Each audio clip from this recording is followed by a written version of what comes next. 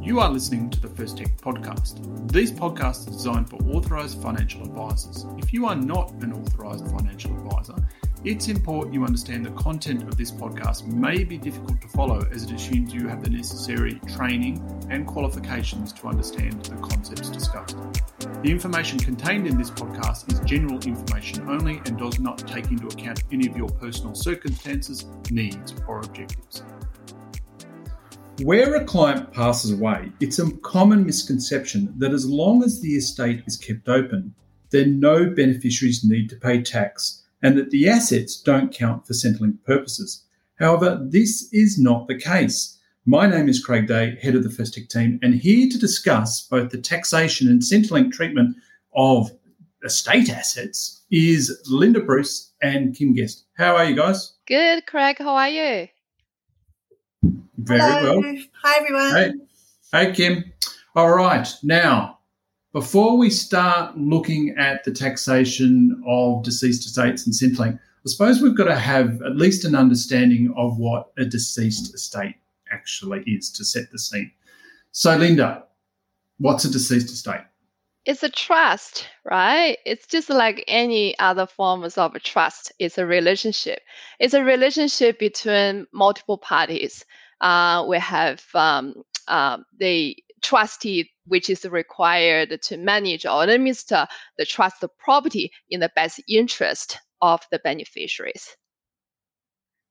Okay, so for a trust to exist, you need those three elements that you just kind of mentioned. So we've got to have a trustee. Yep. We've got to have at least one beneficiary, and we've got to have clearly defined trust property, or at least I'm getting that from my taxation of trusts course, right? Precisely. Now, yep. So if we start with property of the trust or the property of the estate, not all assets that someone has when they pass away form part of their estate. So do you want to go through and outline what are those assets that are actually going to form part of someone's estate that we then need to worry about from a taxation and Centrelink perspective? Sure. So the commonly seen assets that will go to the state when someone passes away.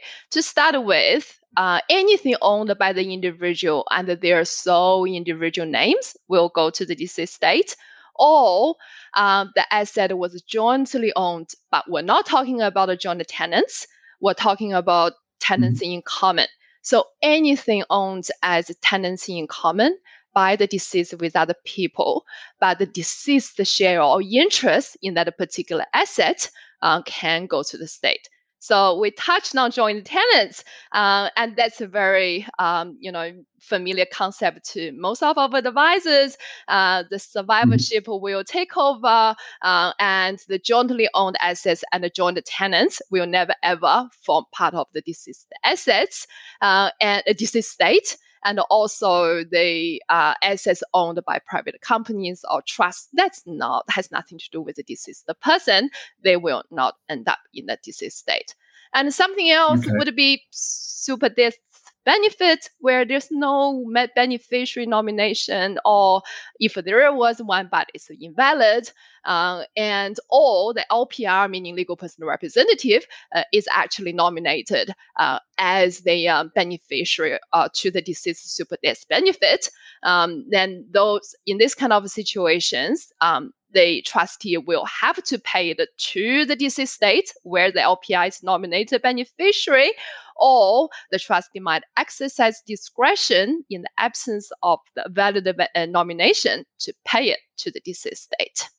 And I've always kind of, I'll just stop you there. I've always kind of wondered about that. Why does superannuation not form part of someone's estate? I suppose the answer there is it's what you've got there is an entitlement to a benefit to be paid out of a trust upon satisfying certain conditions, right? So the benefit you've got there is a trust entitlement. It's not an actual asset like a property or a share or some physical asset that you actually own. So therefore, the trustees of that trust have got an obligation to pay, obviously, in accordance with the SIS Act. So that's kind of why superannuation benefits don't necessarily form part of the estate unless the trustee pays it there or a binding death benefit nomination is specified to say, pay the legal person or representative of my estate. So that's why. What about insurance policies? Yeah, insurance policies we're talking about the insurance policies held under the name of the individual, not in super, right? So in this situation, if the policy had a nominated beneficiary, then the insurance proceeds will be paid directly to the nominated beneficiary. But in the absence of a nominated beneficiary, the insurance proceeds will be paid to the deceased estate. Right. Okay. So we've identified what are the sorts of assets you normally see inside an estate. What about the beneficiaries? Beneficiaries are usually we see someone who's included in the deceased will, then those individuals would normally be the beneficiaries of the deceased estate. But what if the deceased died without a will? Then we have to go through, what type of assets deceased had, and there's depending on the type of assets, there's a state-based or territory-based intestacy rules, including in the Succession Act in each of the territory or state. And in the intestacy, by the intestacy rules, different state may identify different beneficiaries to the deceased state. Oh, So we call it next of kin. The beneficiaries. Yeah. Yeah. So the beneficiaries are kind of defined by law in Yeah. that situation. Obviously, if you have your own will, the beneficiaries that you nominate are going to be the beneficiaries. But if someone dies intestate without a will, then it comes down to the laws of intestacy in the relevant state. And then finally, what about the trustee? Who is the trustee of the deceased estate? Yep. If the deceased died with a will and that will is valid, the trustee usually is the nominated executor by the will.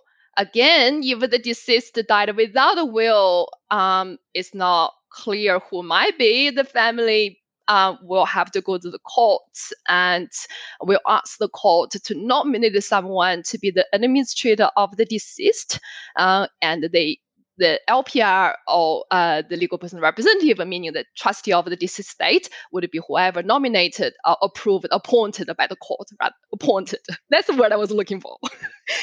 Right. So at the end of the day, we've got pretty much just a trust. An estate is just a trust that's set up to hold the assets of the deceased for the benefit of the beneficiaries. The assets are those assets that form part of the estate normally. The beneficiaries are those people we specify in the will or outlined in the laws of intestacy in the relevant state. And the trustee will simply be the legal personal representative or the person issued with letters of administration, once again, if the person dies intestate. So, okay, so that all becomes quite clear. We've got a trustee. Now, what are the obligations, however, of the trustee when it actually comes to lodging tax returns? Yeah, once the executor or an administrator appointed by the court receive that piece of paper, could be the grant of probate or letters of administration, Craig, you just mentioned earlier, then they officially become the legal personal representative for the deceased person. They can obtain the taxing information held by the ATO for the deceased person. So first thing first, they are obliged to lodge a final tax return for the deceased person. So probably we heard about it. It's the date of death return. So it's from the financial year, 1st July of the financial year, in the year that the deceased passed away, to the point the deceased passed away, whatever the income received by the deceased during that period, that needs to be reported as income for the final return of the deceased person. That could be rent, dividends, wages, or could be net capital gains, you name it. And from there onwards, the LPR also is required to look at, has the deceased lodged all the previous financial year's tax returns? If not, they have a legal obligation. You're laughing there, right? There's situations, you'll be surprised at how many outstanding prior year tax returns haven't yet to be lodged. Then it's LPR's responsibility to lodge them. God, I know how hard it is just doing my own tax return, let alone doing someone else's tax return from 5 years ago when they're no longer around to ask what was going on. Exactly. So trying to find all those records, that must be a nightmare. Yep. Now, obviously, deceased estates don't, they take a while to actually administer, right? So they're normally not paid out within the same financial year that someone passes away. You've got the date of death return, and then you've got the residual of the tax year. So how does that work? What are the obligations on the executor or the trustee of the estate in that situation? Yeah, sure. After date of death, the deceased estate might receive income, or their certain income will be paid to the deceased estate.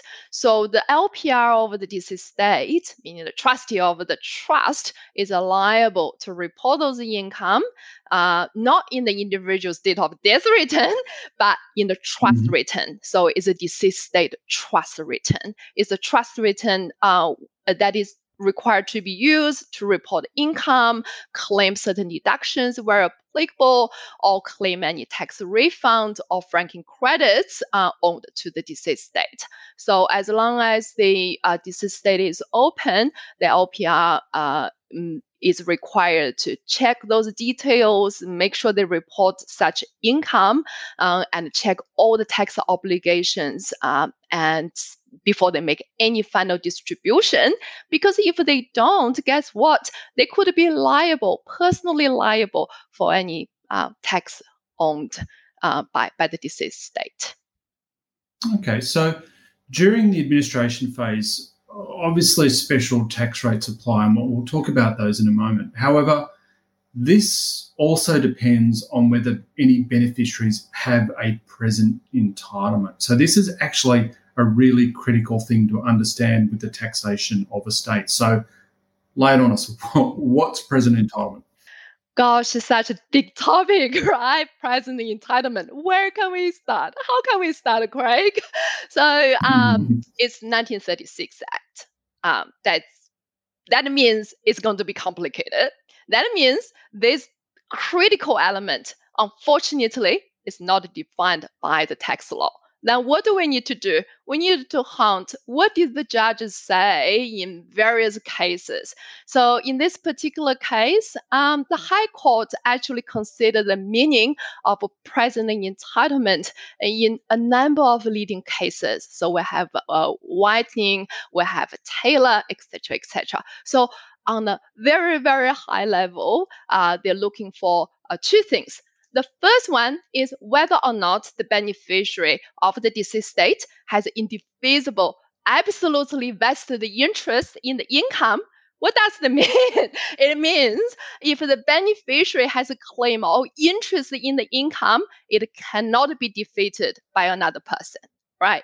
May not be the case if the trust or the state has a potential dispute, then it's questionable whether the claim or interest in the income can be defeated. So we're looking for indivisible, absolutely vested interest. That's the first part. And the second part is whether or not the beneficiary has the right to demand immediate payment of the income. So it's the demand of the immediate payment. So it means the beneficiary can be presently entitled even though they may not have actually received the income. All right. So when I think about that, it's basically the situation that we get to where the trustee says, well, the estate's been administered. We know who's getting what. Yep. So there's no challenges. No one can come in and say, actually, no, that's not yours, Craig. That's mine. No, all over Red Rover. Those are your assets. This is how it's going to be distributed. And the person actually has a right to say to the trustee of the estate or the legal personal representative, give me that money now or give me that asset now. If we're in that situation, then they have present entitlement. Yeah. Right? So is that how it applies in the deceased estate context? Yes, I completely agree with you. I just couldn't put it better than you did. Right. So we're in that situation. So, okay. Well, in this case, how is that going to work? Because obviously at not all points in the administration of an estate am I going to be able to go in and say, well, that's my asset, that's my income, and give it to me now, right? So there's obviously going to be different time periods or stages in which someone may not have present entitlement, may have an indication of present entitlement, or absolutely has present entitlement, although that kind of it's a bit weird what we just said before. You can't kind of have present. You've either got it or you don't, right? But there's going to be different time periods within the administration of the state that you either do or you don't. Can you run through those? Yeah, just to start with, the ATO was very helpful. Ages ago they issued a tax ruling. If you want to get to the nitty-gritty details, it's the tax ruling 2622. It's kind of quite insightful in my opinion. At least to give some sort of some indications or answers to many of the questions that we could not have answered. So the ATO has mentioned that it really depends the stage where the administration of the deceased state has reached.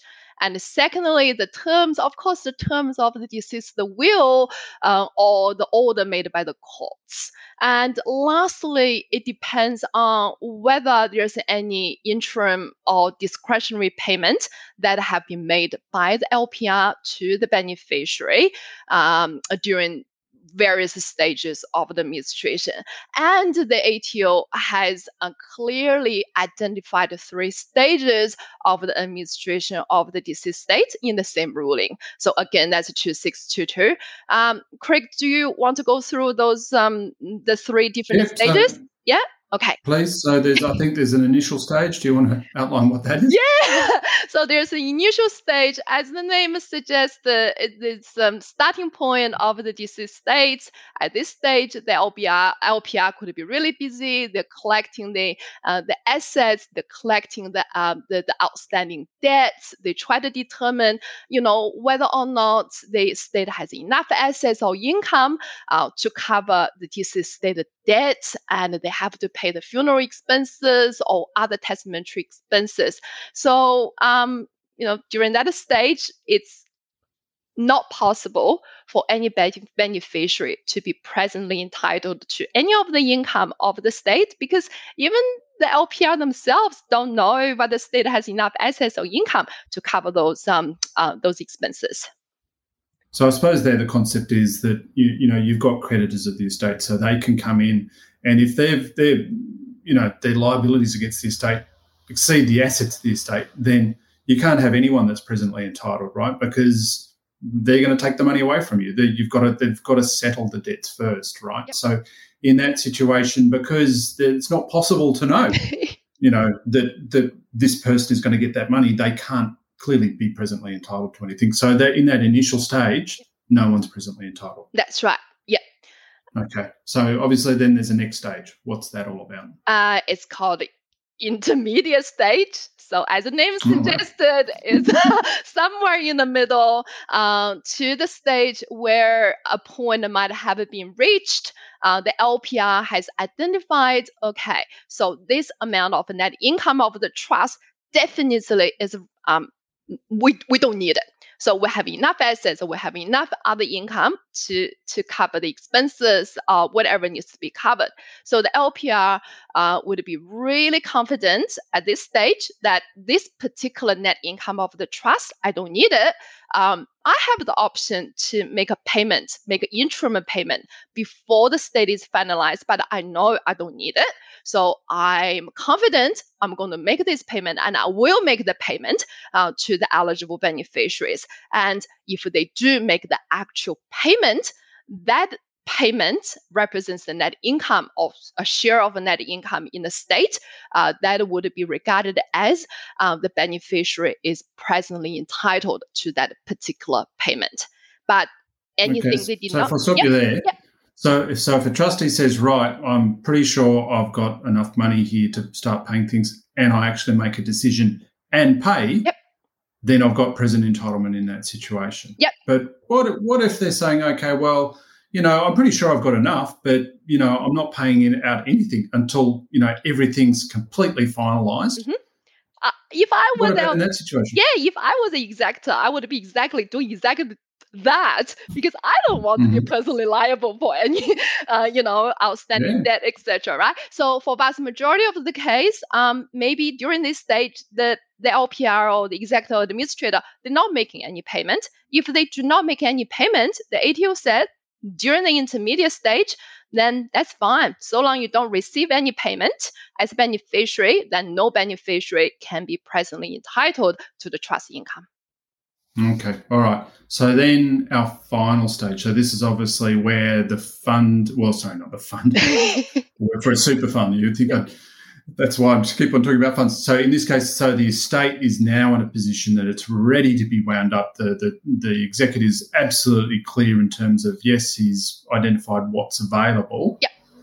So then we're into this final stage. So how does that work? Yeah, once the final stage is reached, meaning the residual state has been ascertained and all the debts is cleared. Once that stage is reached, then the beneficiaries can be presently entitled to the trust income. Whether or not the LPR makes actual distribution of those income, it does not matter. The thing is, once the administration is completed, the beneficiaries are presently entitled to the income derived by the state. Right. So what that's going to say to us that in that situation, that once they become presently entitled, then there's tax obligation that's going to hit upon the beneficiaries. But we'll come back to that, right? We'll come back to that. So prior to those beneficiaries becoming presently entitled, how is the estate taxed on income derived from estate assets when there is no present entitlement? Yeah, where the income to which no beneficiary can be presently entitled to, those income and net income of the state needs to be taxed by the LPR at a particular tax rate. So people might be going, hang on, you just told me that's a trust.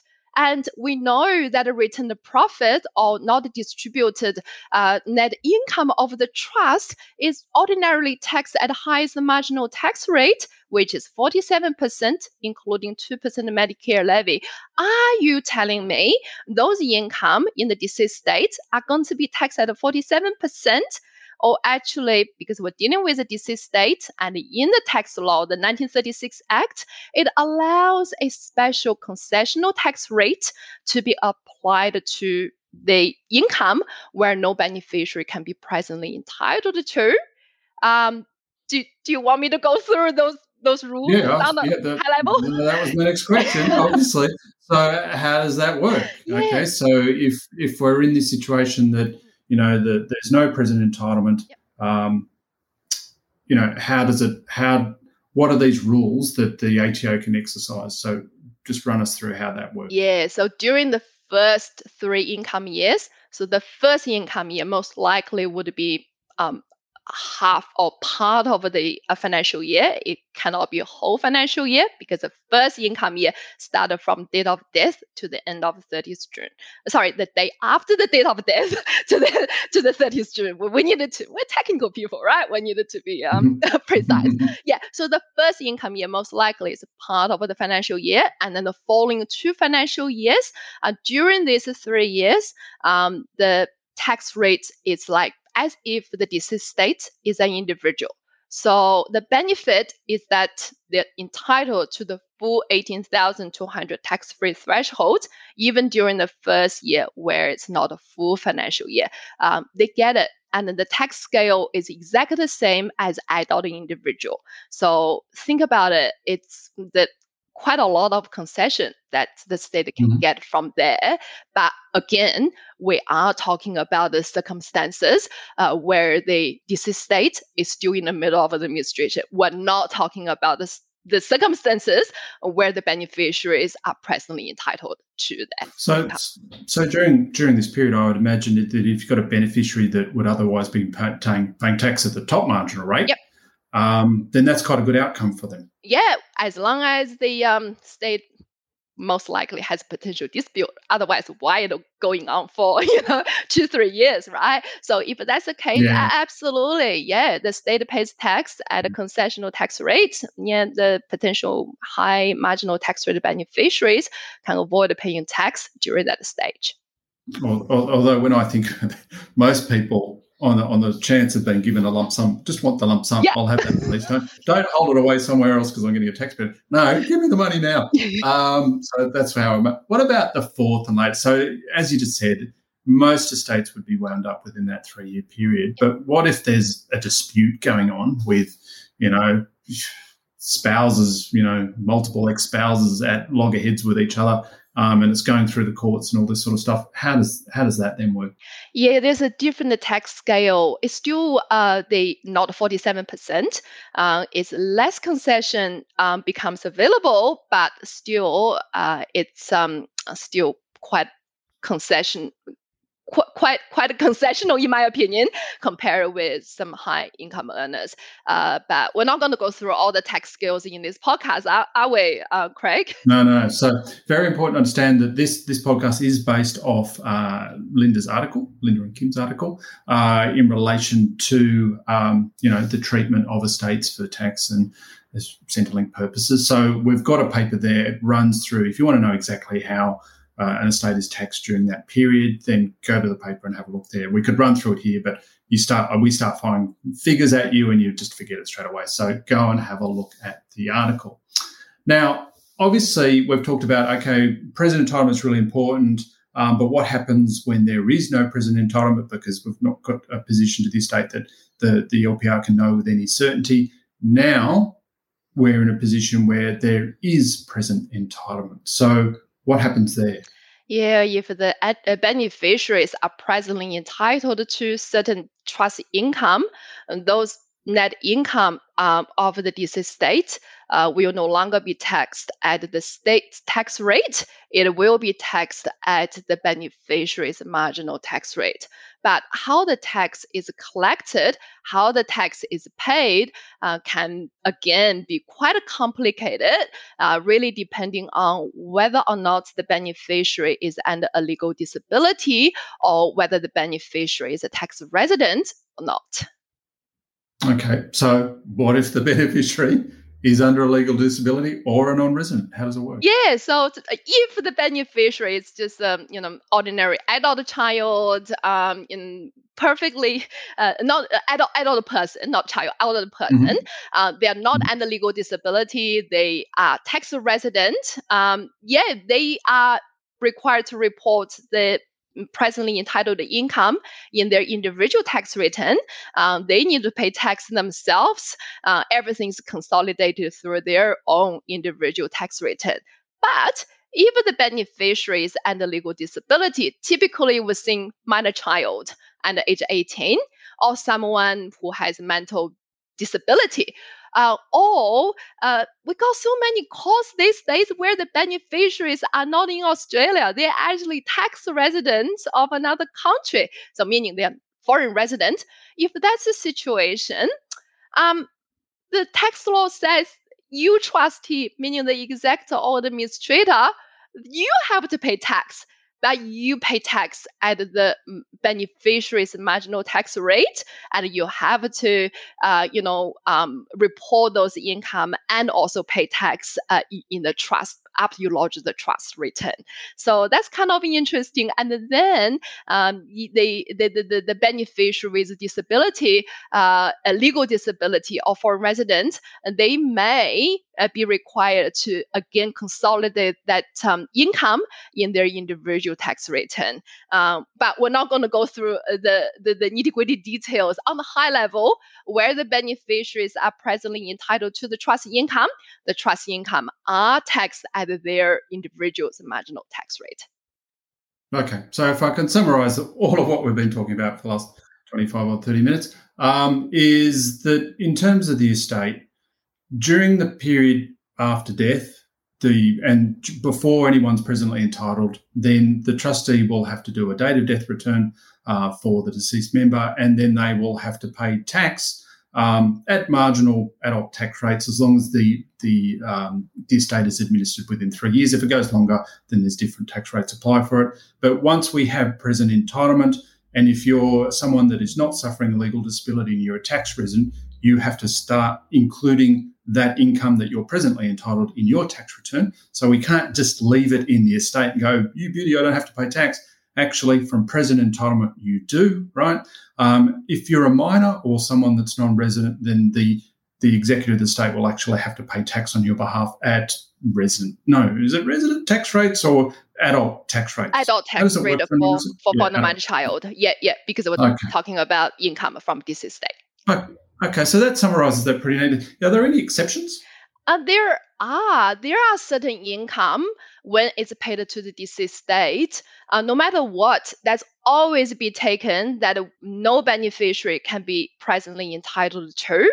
So classic example would be the super death benefit to the state, where the executive or administrator pass the deceased super death benefit to a non-tax dependent through the state. So that's a classic example where the taxable component, we're talking about a tax element or untaxed element, is actually taxed in the hands of the LPR, has nothing to do with the beneficiary. The beneficiary will receive the payment after tax is taken.